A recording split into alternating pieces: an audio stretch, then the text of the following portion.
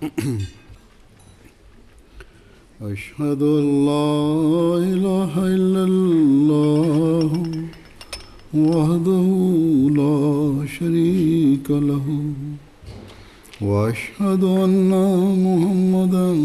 عبده ورسوله أما بعد فأعوذ بالله من الشيطان الرجيم بسم الله الرحمن الرحیم۔ تمام معزز مہمان، السلام علیکم ورحمۃ اللہ وبرکاتہ۔ اللہ تعالیٰ آپ سب پر ہمیشہ سلامتی نازل فرماتا رہے۔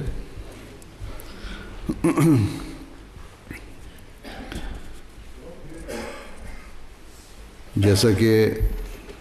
ایک معزز مقرر نے بھی ذکر کیا، جو تلاوت کی گئی تھی اس میں ہمیں یہی حکم دیا گیا ہے کہ نمازوں کے ساتھ ساتھ تمہیں نیک کام کرنے چاہیے، اور اصل نیکی یہی ہے کہ خدمت خلق کے کام بھی کرو، غریبوں کا خیال رکھو، یتیموں کا خیال رکھو، اور اس قسم کے دوسرے سب کام کرو۔ بس جب ایک مسجد ہم تعمیر کرتے ہیں تو اس امید پر اور اس توقع پر اور اس سوچ کے ساتھ کہ ہم نے اس تعلیم پر عمل کرنا ہے۔ جہاں ہم نے مسجد کو عبادت کے لیے آباد کرنا ہے، وہاں ہم نے خدمت خلق کے کام بھی کرنے ہیں۔ بس یہ ایک بنیادی چیز ہے جسے ایک احمدی مسلمان ہر وقت اپنے سامنے رکھتا ہے، اور یہی وجہ ہے کہ دنیا کے غریب ممالک میں ہم خدمت خلق کے بہت سے کام کر رہے ہیں۔ جہاں ہماری مساجد بن رہی ہیں، وہاں ہمارے اسکول بھی بن رہے ہیں، ہمارے ہسپتال بھی بن رہے ہیں، بلکہ ایسے غریب ملک اور ان کے ریموٹ ایریاز میں جہاں بجلی اور پانی نہیں ہے، وہاں ماڈل ولیج بنا کے ہم بجلی اور پانی ان علاقوں کو مہیا کر رہے ہیں جن کو پہلے تصور بھی نہیں تھا۔ میں ہمیشہ مثال دیا کرتا ہوں، ان ترقی یافتہ ملکوں میں ہمیں پانی کی قدر نہیں، باوجود اس کے کہ ہوٹلوں میں بھی اور باقی جگہوں پہ لکھا جاتا ہے کہ پانی کی بچت کرو، پانی کا کم استعمال کرو، پانی کا صحیح استعمال کرو۔ لیکن پانی کا احساس اس وقت ہوتا ہے جب ہم ان غریب ممالک میں، افریقہ کے ممالک میں، دور دراز کے علاقوں میں جائیں، جہاں گاؤں کے بچے بجائے تعلیم حاصل کرنے کے، بجائے اسکول جانے کے، اپنی غربت کی وجہ سے اس تعلیم سے بھی محروم ہیں، اور نہ صرف تعلیم سے محروم ہیں بلکہ ایک بالٹی سر پہ اٹھا کے، ایک برتن سر پہ اٹھا کے، ایک دو 3 کلومیٹر دور جا کے جو گندے پونڈ ہیں، پانی کے تالاب ہیں، وہاں سے پانی لے کے آتے ہیں، اور پھر وہ گھر والے اس پانی کو کھانے کے لیے بھی استعمال کرتے ہیں، پینے کے لیے بھی استعمال کرتے ہیں۔ ان جگہوں پر جب آپ صاف پینے کا پانی مہیا کریں،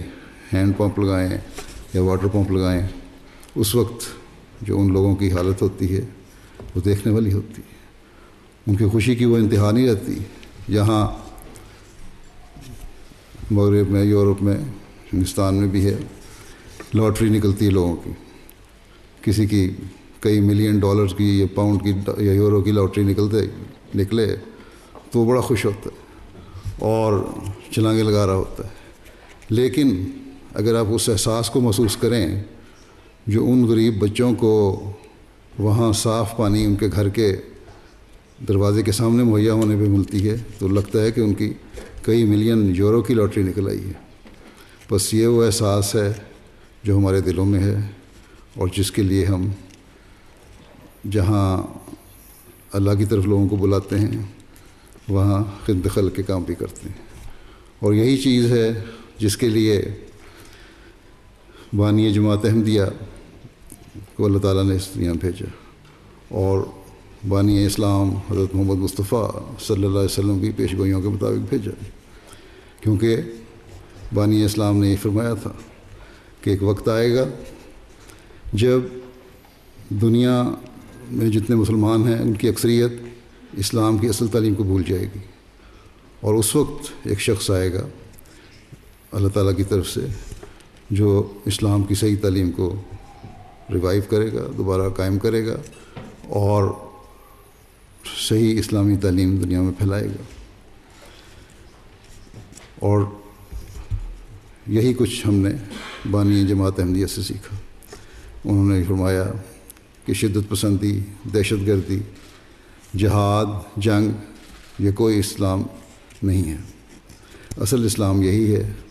کہ تم بندے کو خدا سے ملاؤ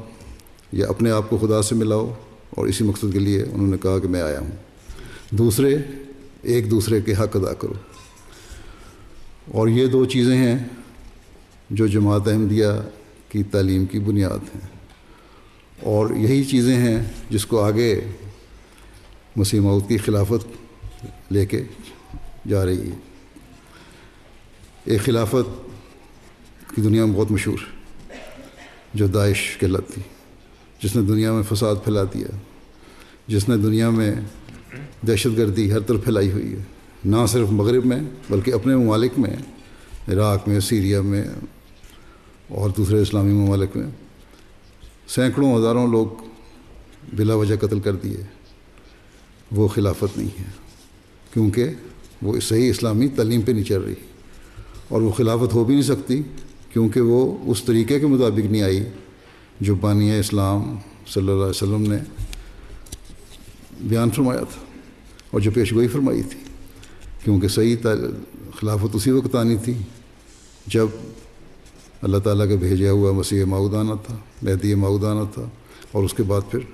اس کام کو اس نے جاری رکھنا تھا جس کام کو کرنے کے لیے اللہ تعالیٰ نے اسے بھیجا تھا، اور وہ جیسا کہ میں نے بتایا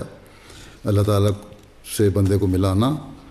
اور ایک دوسرے کے حقوق ادا کرنا ہے۔ بس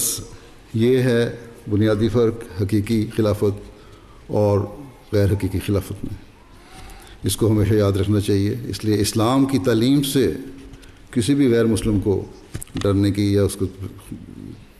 کے لیے کسی قسم کا تحفظ رکھنے کی ضرورت نہیں۔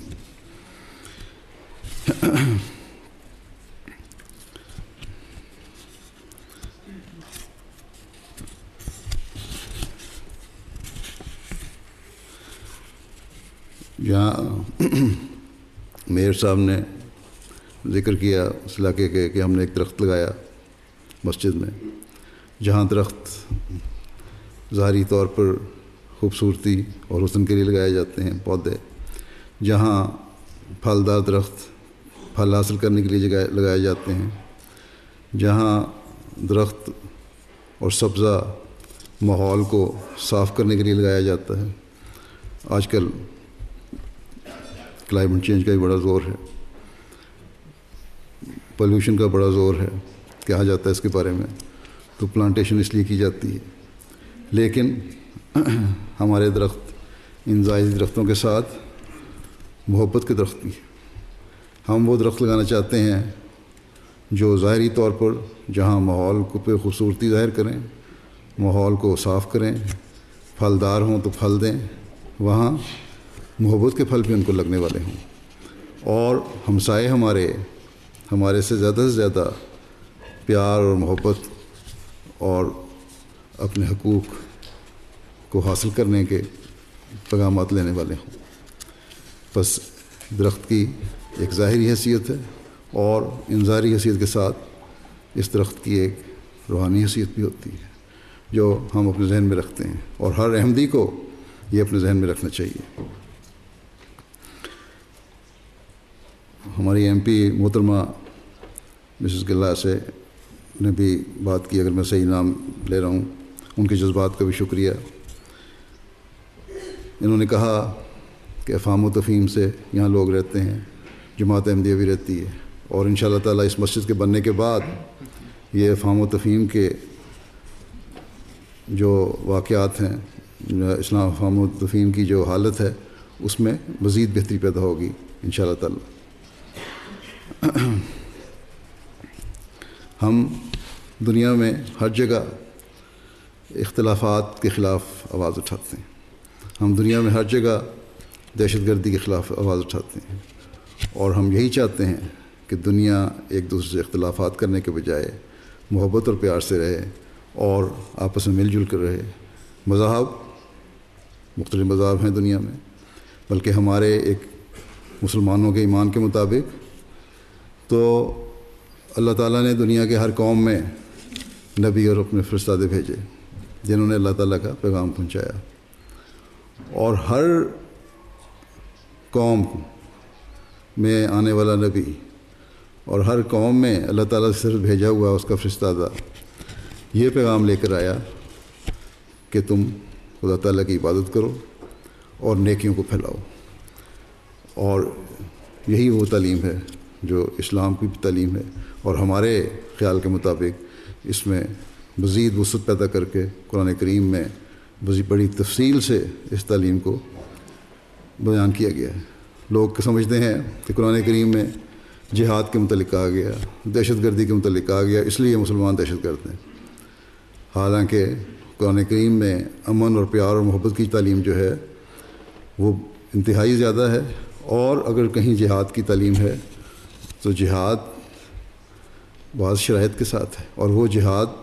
اصل میں تو ایک یہ چیز سمجھنے والی ہے کہ جہاد کا اصل مقصد مطلب معنی کوشش ہے،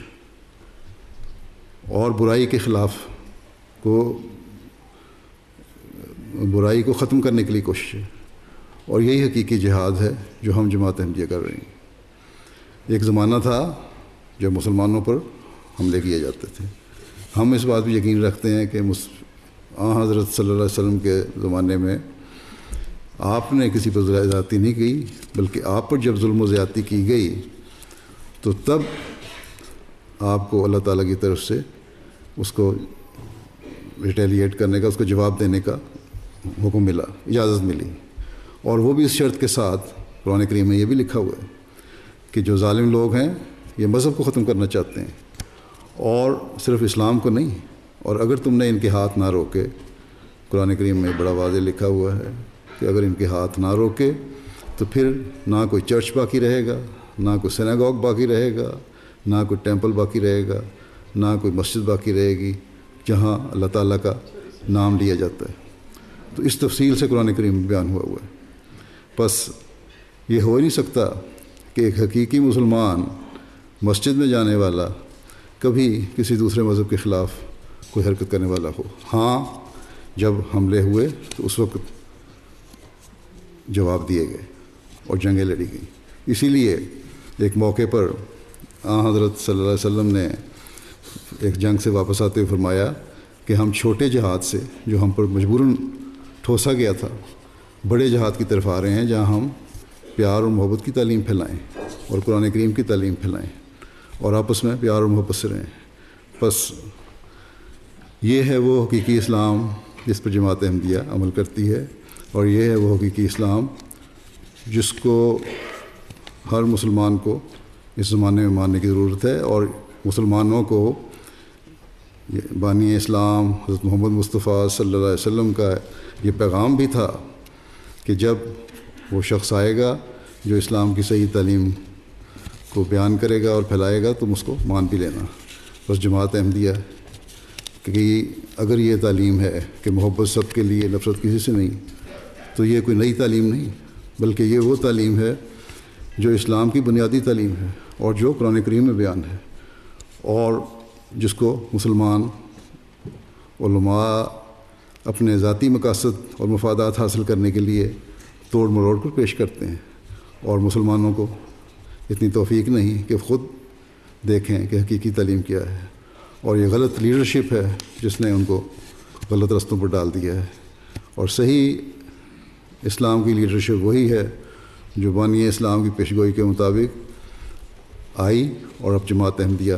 اس کو لے کر آگے چل رہی ہے۔ بس یہ ہے